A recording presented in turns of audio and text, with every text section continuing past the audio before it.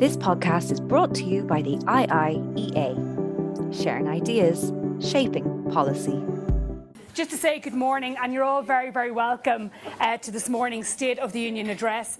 For those of you that don't know, although it's so great to see so many familiar faces, my name is Dermot MacDonald, and it's a real privilege for me to chair once again this morning's session, which, as we know, is being organised by the European Commission, representation here in Ireland by the European Parliament Liaison Office and the IIEA in Dublin. It's really wonderful to meet. I think last year it was all online, and so many of us. Warm welcome to everybody who's joining us on YouTube. I know there are huge numbers who registered for that this morning, so thank you. And wherever you are, we hope you will be joining in the conversation with us later. Just a quick run on the running order. I'm going to briefly introduce our panellists. It all depends on how quickly events get underway. We will be switching as soon as the Parliament is ready to the live stream of President von der Leyen's address, her third such address. Possibly an hour, we're thinking, for the address to take place, but you will get a chance to take part in the discussion. Those here in Dublin in the audience can participate in the Q&A by just raising your hand and letting us know. Anyone else who's joining us on YouTube or elsewhere on the live stream, you can send in your Q&A through the Zoom function, and we will get to as many of them as possible. So submit them during the Q&A function, and whether you're here or elsewhere, do let us know who you are when we get your question. For those in the room, just as a courtesy to our contributors, if you could put your phones on silent. Without further ado, let me introduce you to our panel, none of whom needs any introduction. To Bridget Laffan, Professor Emeritus and former Director of the Robert Schuman Centre for Advanced Studies at the EU Institute in Florence. You're very, very welcome, Bridget. Alice Mary Higgins, on my far right, is an independent senator in Shannon, where she leads a civil engagement group, and she's a member of so many committees: Environment, Climate Action, Finance and Public Expenditure and Reform. John O'Brien, who almost gave me a little heart attack because I didn't know where he was because he went to the wrong Mount Street. He is the Jean Monnet Chair in European Integration and Director for the Centre of European and Eurasian Studies at Maynooth. And last but not least, we are joined by David O'Sullivan, who is the IIEA Director General, amongst many, many other accomplishments. I think we can see a very, very prominent theme, which is going to set the scene for much of the address this morning. What I'm going to do is we're going to have just maybe some brief initial thoughts from everyone here on the panel, and as soon as we see it go live, we will join the address. Bridget Laffan, I might just start with you. Europe, it seems, and certainly since President von der Leyen has taken over, it seems to be one existential crisis after another. What are you looking out for this morning? So the first thing I would say is we've actually got to stop using the word existential when it comes to the EU, because everyone says every crisis is existential and it survives them all. The EU is not an existential crisis. It will survive this one as well. Significant challenges facing. Huge. I would say this is a State of the Union speech like no other. It's at a time when Europe is at war, when war has returned to Europe. So I would say I would watch the tone. Let's see how she frames this, because she knows all governments are facing very sensitive issues as well. So what I would say we should pay attention to tone. And then I think in terms of what will be majored on, clearly Ukraine, and Ukraine in terms of geopolitics, because Europe has fretted a lot about geopolitics in terms of supply chains in China. That remains, but now it's hard geopolitics as well. Clearly the energy crisis, I think she will make proposals on energy. She has to. The ministers met last Friday. It's the top issue for the winter. And the broader social impact, inflation, the impact on families, the cost of living crisis and all of that. Clearly climate and climate transition. And then I would say she will remind the EU, the member states and the citizens, because I think she'll try to speak to the citizens as well today, that when Europe hangs together, when there's solidarity, then it's stronger. So I would say that she will argue that this crisis, Europe has to be united, has to be has to be at one, and only if it's at one can it pull through. And then finally, I would say you'll get something from the conference on the future of Europe. I don't expect anything on Brexit, but some reference to the Queen. And obviously Olga Zelensky, John, receiving an applause there this morning. There is now a State of the Union political bingo game you can play. You can guess what is going to come up in the speech. What do you think is not going to come up? What do you think might be omitted? Well, energy, Ukraine, and tackling democracy. I think those are obviously the three things that are most important. I'd be very interested in the light of the revelations yesterday about Russia's sponsoring of extreme parties and disruption in democracies in the West, what she's going to say about that, because obviously there are member states of the European Union where the rule of law is in a pretty dreadful state, and there have been regular criticisms of the Commission that it hasn't acted sufficiently or sufficiently robustly to protect democracy in Hungary, Poland and elsewhere. It's a sensitive issue, ongoing negotiations with both Budapest and Warsaw about commitments that they have made around rule of law issues, but it's sensitive for a whole variety of reasons. And there we are, very much on time this year. Let's cross over to the John and David. We won't get to everything, obviously. David, at the opening, Bridget invited us to pay attention to the tone. It began with "we will be tested, we will prevail." The Ukraine crisis showed Europe at its best. What were your initial thoughts? Well, I can be a bit of a cynic occasionally. 40 years of working in the European institutions. I've seen a lot of things come and go. I've written a few of these speeches. I have to say I thought that was genuinely inspiring. I thought it was a remarkable speech. I thought she really captured the mood. I think the Commission's communication skills have improved remarkably, Barbara, from the early days when we were very clumsy. I think it has, but I really just felt she really captured the mood.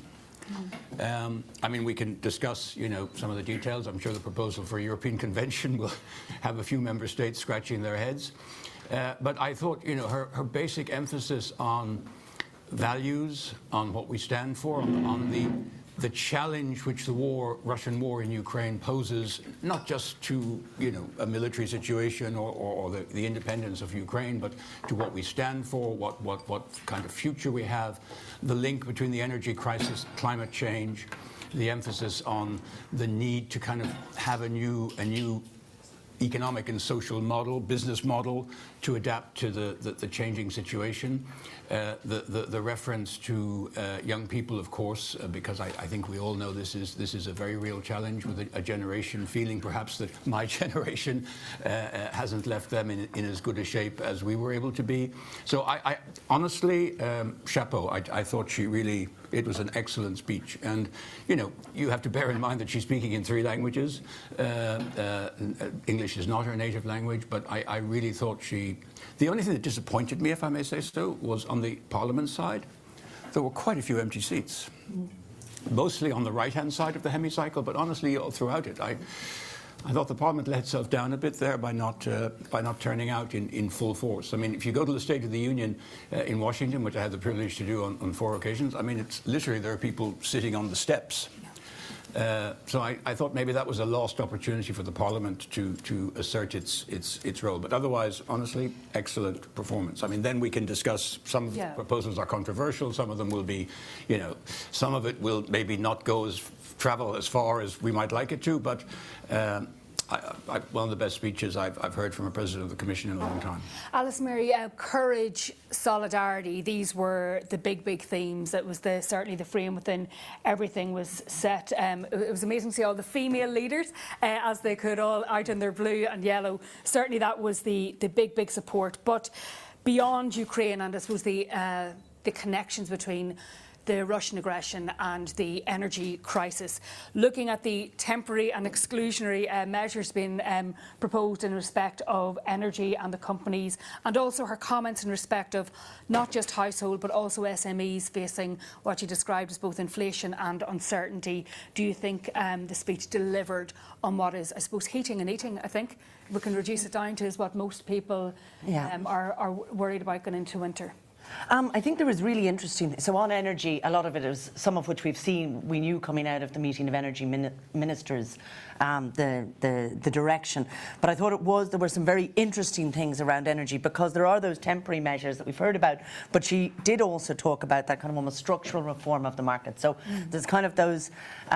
It's interesting that we're seeing, the fact that the need for different measures in how, for example, gas is being treated and how renewables are. And in a way, it's a different. If we look just back 1 year, when you had the taxonomy and the kind of an attempt to kind of blend together gas and renewables, we are seeing this acknowledgement of very different strategies and very different approaches needed on both. And I thought, I was very struck by the, we had the car-free weekends, but the same road. So what I thought was interesting was these kind of emergency measures that are there, that idea of, the capping of prices and so forth, but also the recognition for the need for radical reform in the market. And I wonder, will it lead to a shift away from that gas approach?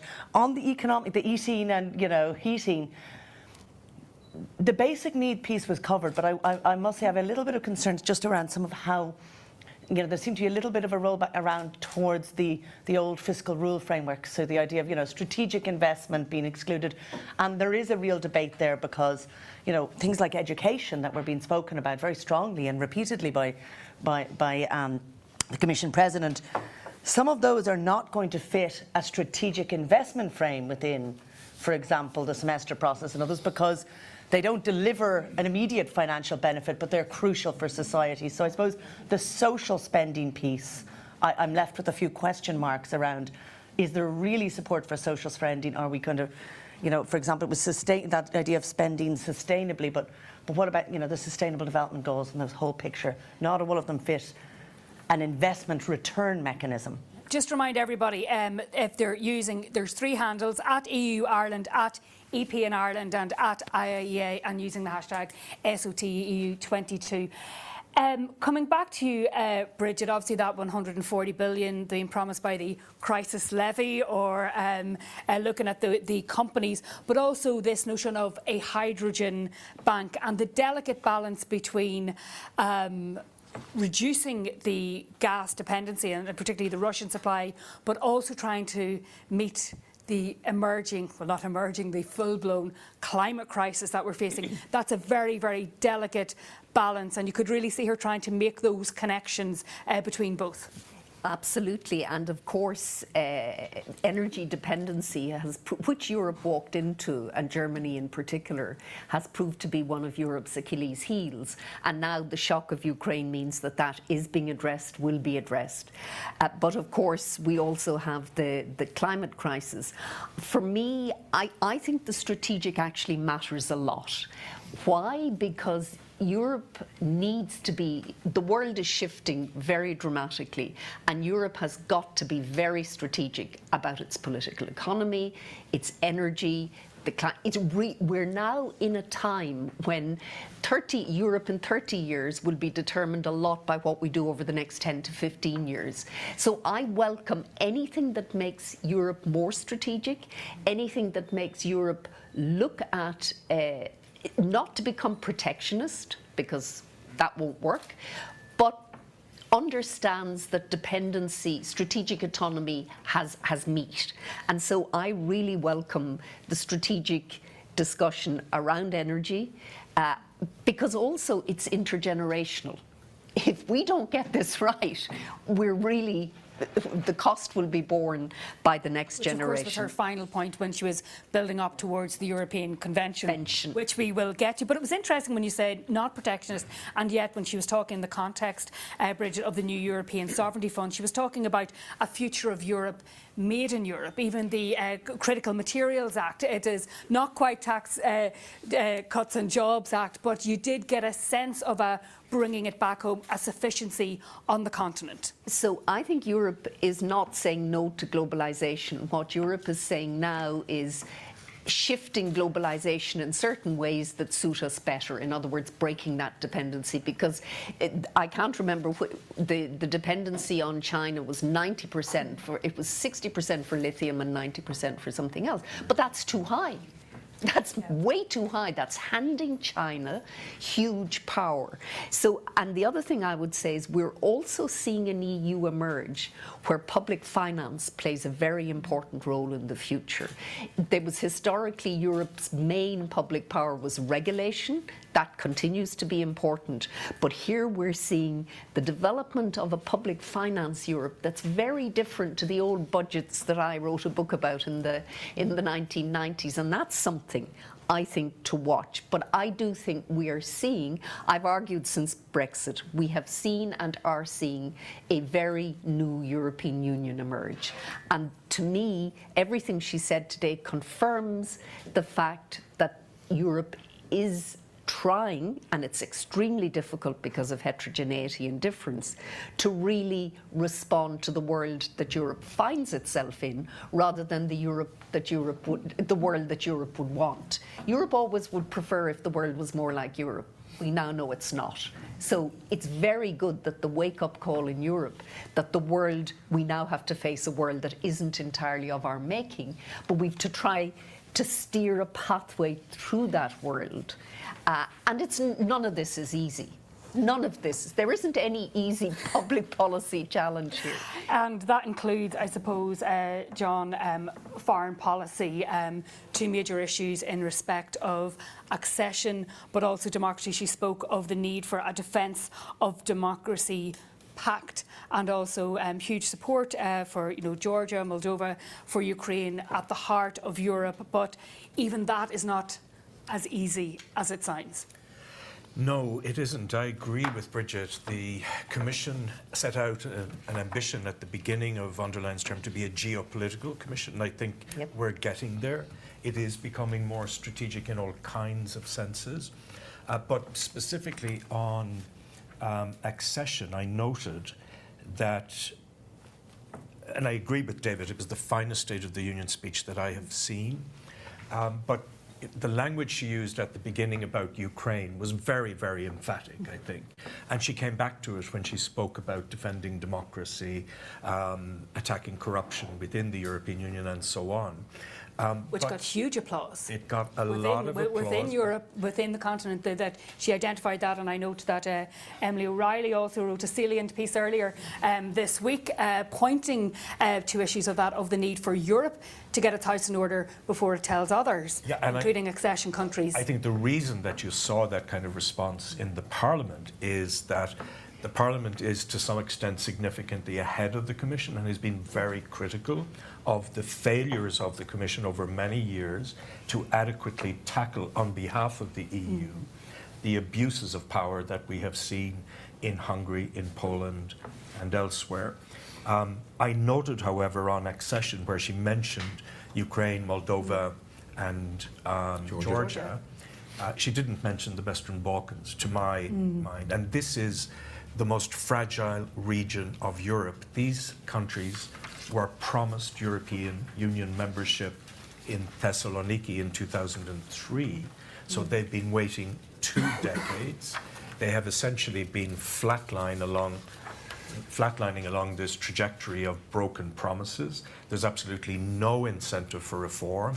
Yesterday we saw an ultra-nationalist government in Serbia cancelling the Europride festival, which is supposed to take place this weekend in Belgrade. It was merely the latest indication of just how distant Serbia is from membership. And also just to hear John say, we'll continue to, defend the independence of the judiciary, as if that is something that needed to be said in the heart of Europe. I'm going to go to the panel because, David, you identified correctly what a lot of people would be interested in. We have a question from Anouk Moulin, who's a student in Rennes Political Science Institute in France.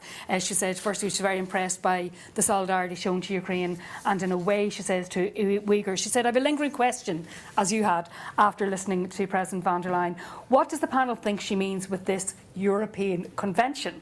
And could you explore what that goal and form of this initiative might be, not least because treaty change, of course, is accompanied by referenda, certainly in this jurisdiction? Well, I mean, I think this is ultimately, one of the more difficult challenges we're going to face in the next few years, because as the President said, and I don't think John, I think we were a bit harsh, I don't think she mentioned the Western Balkans. They clearly, I mean, we have, I think 10 countries lined up for accession. She didn't mention Turkey, which is a candidate country, but where things are not going very well. It is clear that if we are talking about a further expansion of the European Union of that scale, we need internal reform. We are not capable of absorbing 10 new countries with our existing structures and systems. But nobody really wants to engage in that discussion, and this is the challenge. So, I mean, what she meant by European Convention, I mean, she specifically mentioned it strangely, I thought, about intergenerational solidarity. I mean, it seemed to be a rather limited thing, because if you start a discussion about reforming the treaties, it will run much broader than that. What she actually said was it's time to enshrine solidarity between generations in our treaties, founding, full yes. stop, and then the moment has arrived for a European Yes. Convention. So I was trying to see. Yeah, I'm assuming that yes, she was specifically mentioning that, but she knows, as everyone does, that if you launch a European Convention on institutional reform and treaty reform, it will have a much broader agenda. Ellesmere, what were your thoughts on that? Yeah, I thought it was very interesting. I mean, I was a member of the Future of Europe process, and I suppose I'm looking to, some of the focus was around the things that involve treaty change, but there was a lot of other recommendations, some of which we're still seeing, which there's no obstacle to moving forward on, that haven't yet been moved forward. And so I suppose when we saw it, I was wondering, I mean, is that the youth test that we've, has been promised? How much progress could be made on the youth test, without or previous to a convention?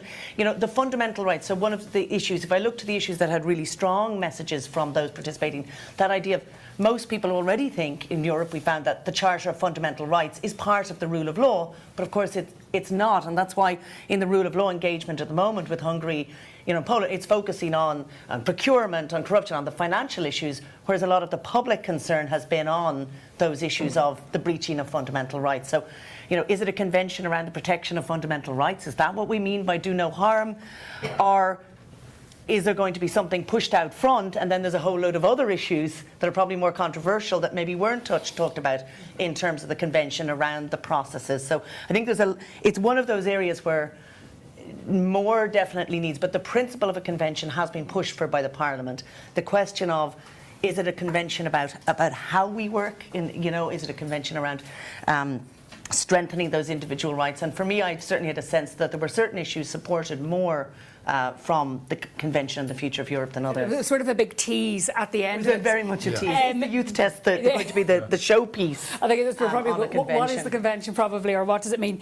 Bridget, can I go back to you just on the Green Deal agenda, which I know is a subject that is close to your heart, because you read the business pages, there are countries that are trying to prevent a Lehman-like response, huge liquidity crises for many companies that are facing collateral obligations.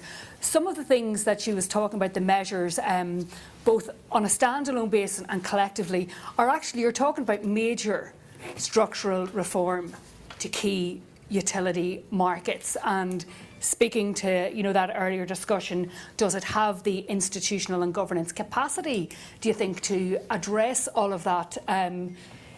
Because those are things we can try to tackle immediately, but that have long-term market implications. Absolutely. So I think that what the war in Ukraine has done is it has exposed and made more urgent the climate issues and the acceleration of the climate crisis itself. But it has also exposed the pain involved. In other words, this is the mother of all collective action problems. I think what she was saying about the market for electricity, that's been on the agenda for ever and ever and ever.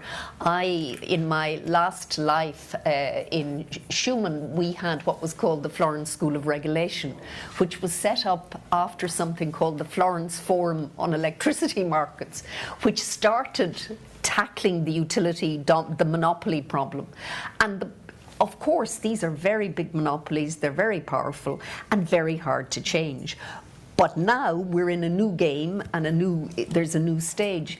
And Europe has tended to find the governance capacities, either formally or informally, and also cross the levels when it needs to. So I would expect that it will. I think it'll be extreme. It is very urgent and will be addressed. But the struggle in Europe will be the impact of all of it, not just on our SMEs, but on each of us as individuals, households, and all that. And Paris turning the lights out when the last visitor you know, goes. exactly. The Eiffel Tower, yeah. The kind of all of that, and so I think that's such a big societal shift that it requires more than government. That's a pact with society to change how we are. And of course, what Europe does on the climate crisis in and of itself is simply not enough. So that's also the partnership with other parts of the world. But I do think what we've seen in an accelerated way over the last number of years is we can't hide from the climate crisis anymore. No. Can I, just before we go, and I will be taking questions, I want to go to Alison John on an issue relating to the rule of law. It was interesting. We can't get through the entire speech, but when she was talking about that incident in Amsterdam last year, the creation of various institutes, the disinformation campaign is not just being waged by bots outside of the union. It is very much something that is alive and central here. And although courage, solidarity were the big themes, the energy crisis, the general political division, the culture wars, everything is a challenge to social cohesion within the union. Yeah, on China, I think the EU has been late to wake up to the nature of the threat, but it has. And the Amsterdam case was replicated here in Ireland, you may remember, when an academic at UCD who was raising serious issues about human rights, the treatment of the Uyghur population, for example, in Western China. We then saw the Chinese government try to put pressure on the Department of Foreign Affairs and the government. To the great credit of his department, Bridget's old department, they absolutely supported him solidly.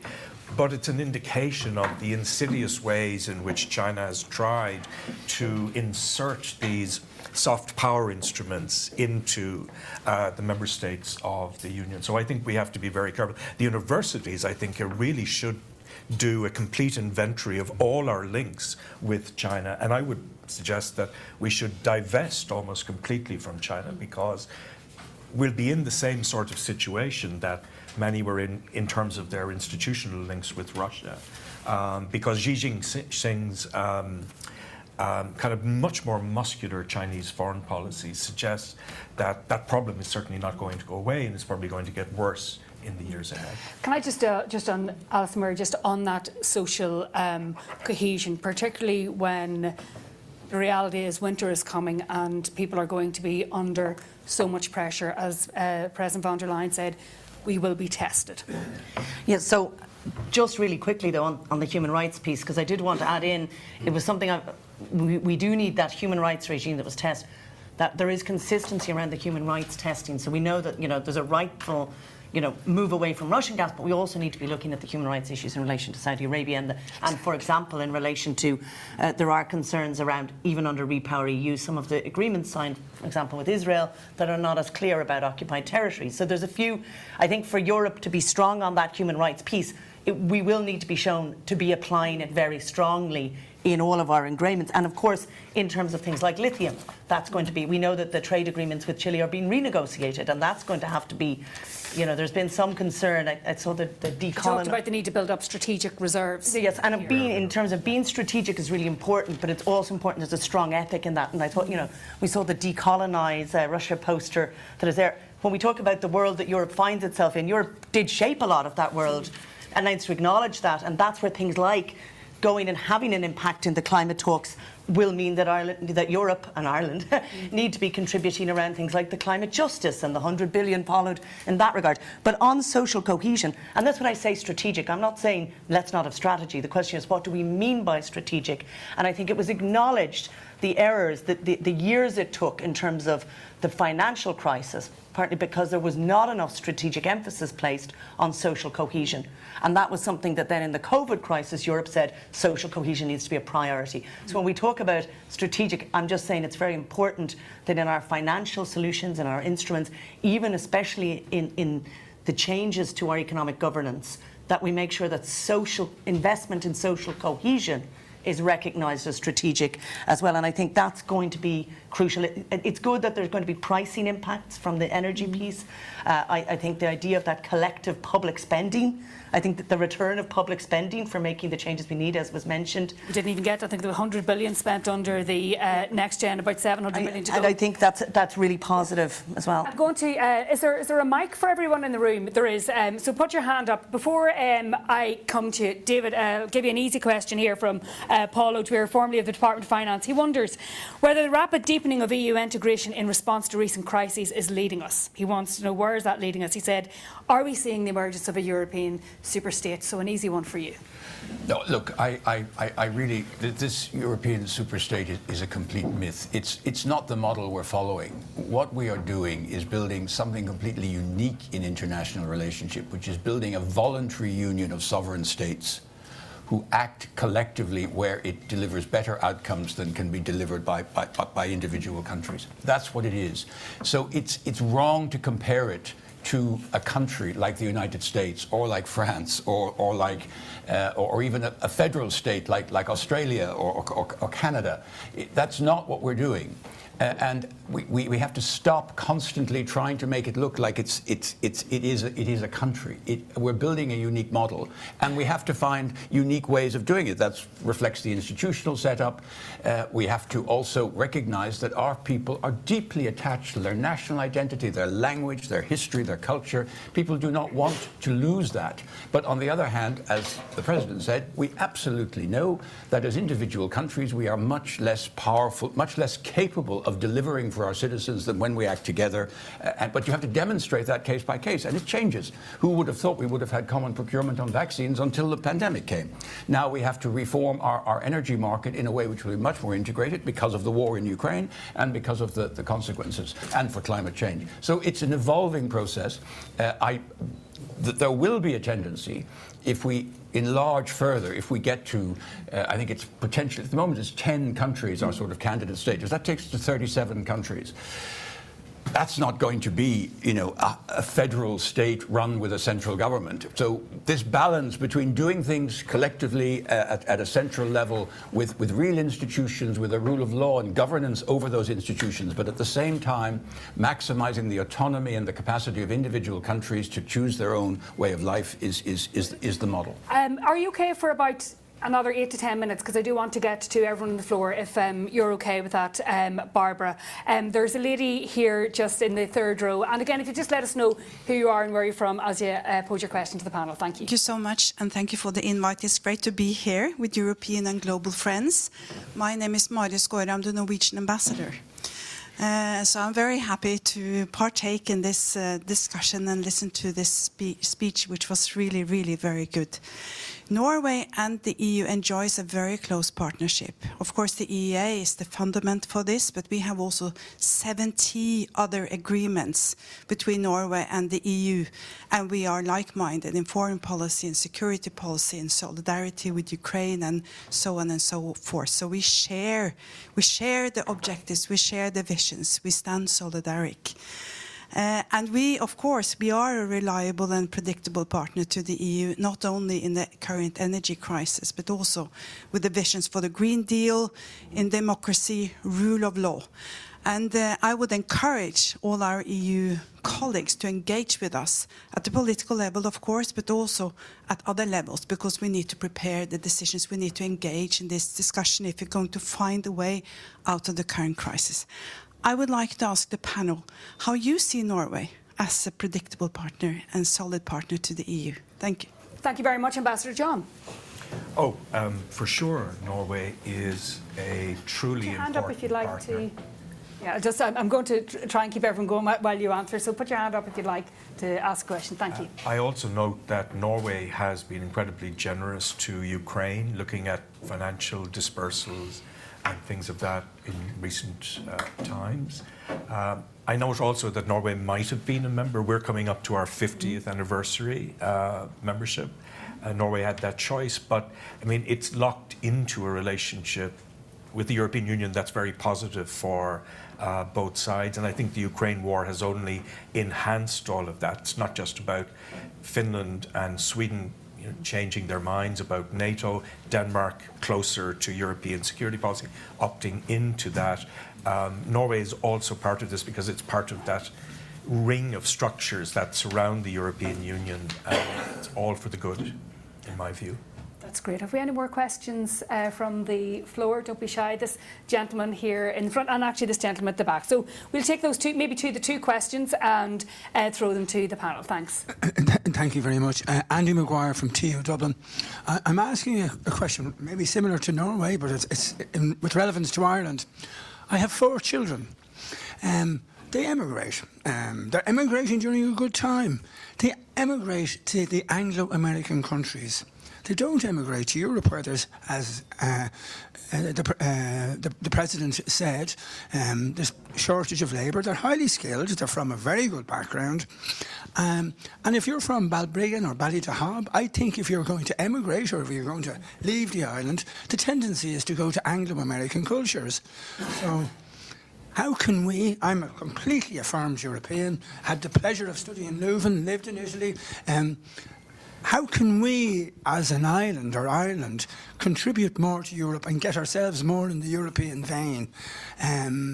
Because we might end up becoming a small little talking shop, not really of relevance. Yeah.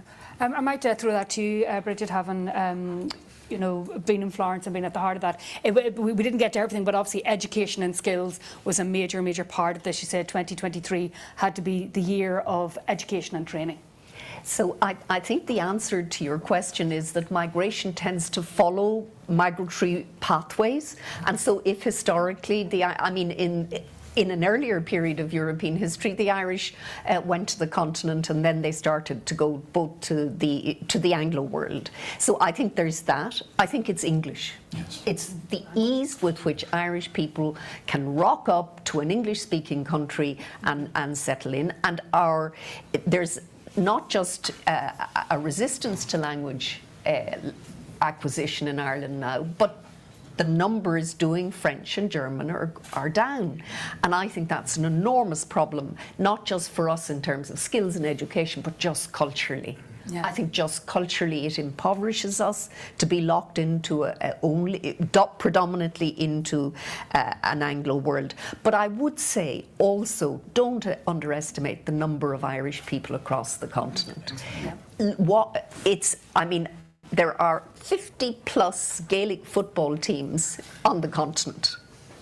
That means there are a lot of Irish in a lot of places. So I understand the draw of English, but I think there are migratory flows to the continent as well, and very vibrant Irish communities in Brussels, in Italy where I lived. The Irish were there too. So, but I do think language acquisition in our educational system is something. Also, for the other big issue for the Irish is the generation, David's generation, are leaving or have left the Commission, and we now need people to take jobs in the institutions who are good enough, have the language skills to get those jobs, because if we don't, we lose soft power. And it's of immense importance that Ireland has sufficient numbers of high-quality people in the institutions at senior ranks. If we don't, it's a problem. Okay, this gentleman here to our left. Thank you, Bridget.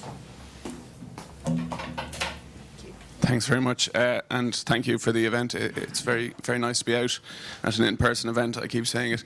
Dúil Tóibrín from Meta, and I'm going to ask probably an unfair question, given that we've all just heard about the convention and the reform. But would the panel care to speculate on what type of timeline we might be looking at?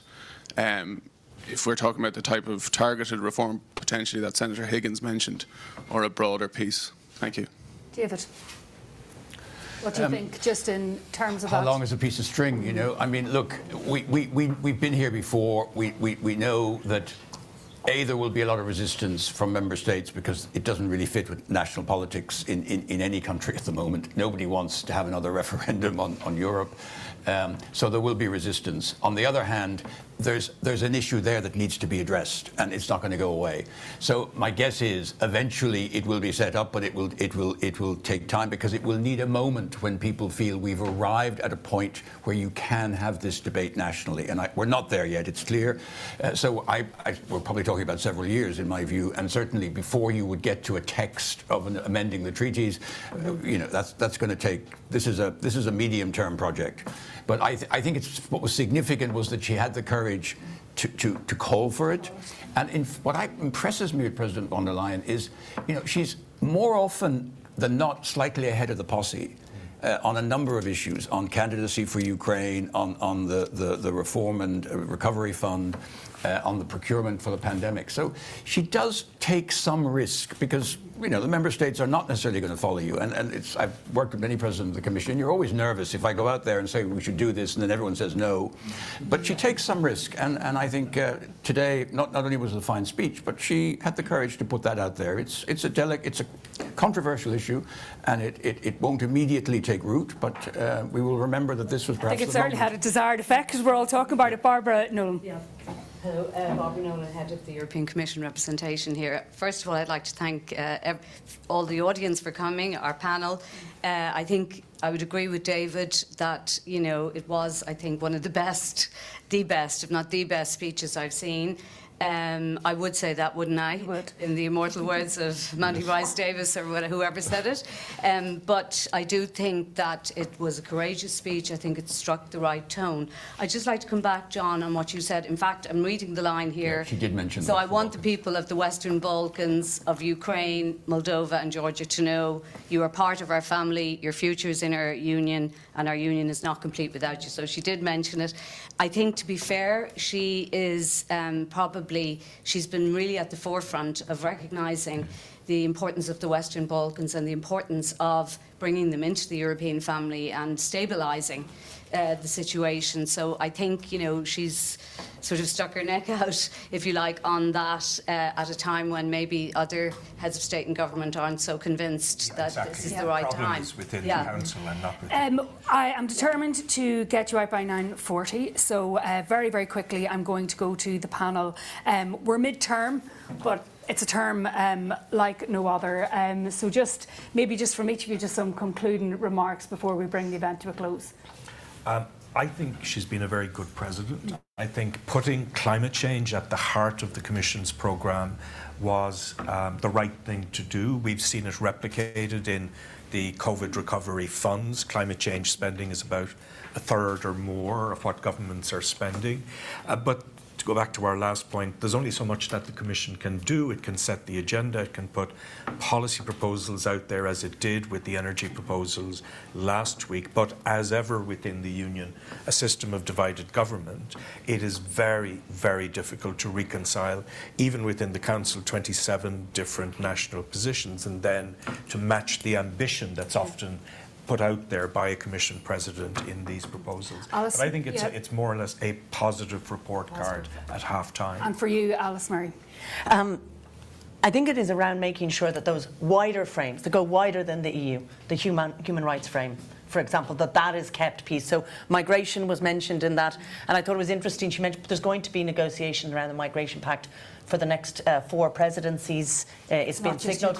It's not, and so it's not just Ukraine. That idea of that being a model was very interesting to me in terms of, does that mean that we're putting a kind of human centre? And that came out of the Future of Europe very strongly. Then within our energy policy, again, climate. So you have to look to there's things that we can do in terms of in Europe, but that we frame it within that wider human rights frame internationally, and within the wider, we said existential is overused. Not in terms of climate crisis, it is in that sense. So I think that's crucial, and there are a lot of battles still. The hydrogen strategy, is that going to be green hydrogen, or is it going to be a last other pass for the gas industry? There's a lot of debates within what she said, but I think, I did think it was a strong speech, and I think it opened up and made clear lots of key decision points, and I think it'll be over the next year and 6 months that we see unpack what the different arguments are within them. Yeah, David, the State of the Union, it is sort of something of a US import, but how important do you think it is for the legislative agenda? And when, she's talking about, new iterations of the CHIPS Act, for lithium, for other critical materials and stuff, what do you think are the chances of realistically implementing many of the things she outlined today?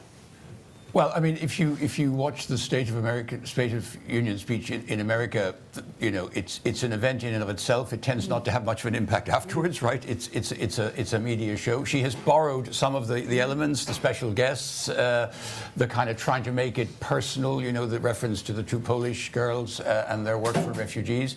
But I think she has announced that this commission has honestly produced fantastic output under huge pressure. And I honestly think they have delivered. I think the tectonic plates are shifting internationally, and we have to define what that means for the EU 27, what it means for our neighbourhood, those of our neighbours who never want to be members or unlikely ever to be members, the UK, Norway, Switzerland, but who are still strong partners, those of our neighbours who want to join, and how do we manage that? And how do we then fit internationally, United States, China, Russia, obviously, in a very difficult place at the moment. This is the challenge, and at the same time meeting the issue of climate change, which is the single greatest challenge we face. And I think this Commission has done a good job of framing that. Then, can we agree at 27? More often than not, yes, but never quite to the level of expectation which is made in the speech. And the last word to you, Bridget Laffan. So I think we haven't spoken at all about the fact she's a woman, and I think that has really mattered to her commission. She's the first woman president of the European Commission, but much more, it's the tone she strikes. She at ease talks about children, she humanises it. And I think that's been really important for this phase of European integration. So I think the fact she's a woman has actually had an impact and matters, not just symbolically, but much more substantially. And that is where you began. Indeed, at the beginning you were talking about tone. That is all we have time for. I want to, on your behalf, to thank Mary Alice, David, Bridget and John. Thank you to our hosts, obviously the European Commission, the European Parliament Liaison Office, and of course the IIEA. It's great to be with you all again. Finally, thanks to you all for turning out in person, and all of those hundreds of you on YouTube. So thank you, and that brings to a close the State of the EU 22. This podcast is brought to you by the IIEA, sharing ideas, shaping policy.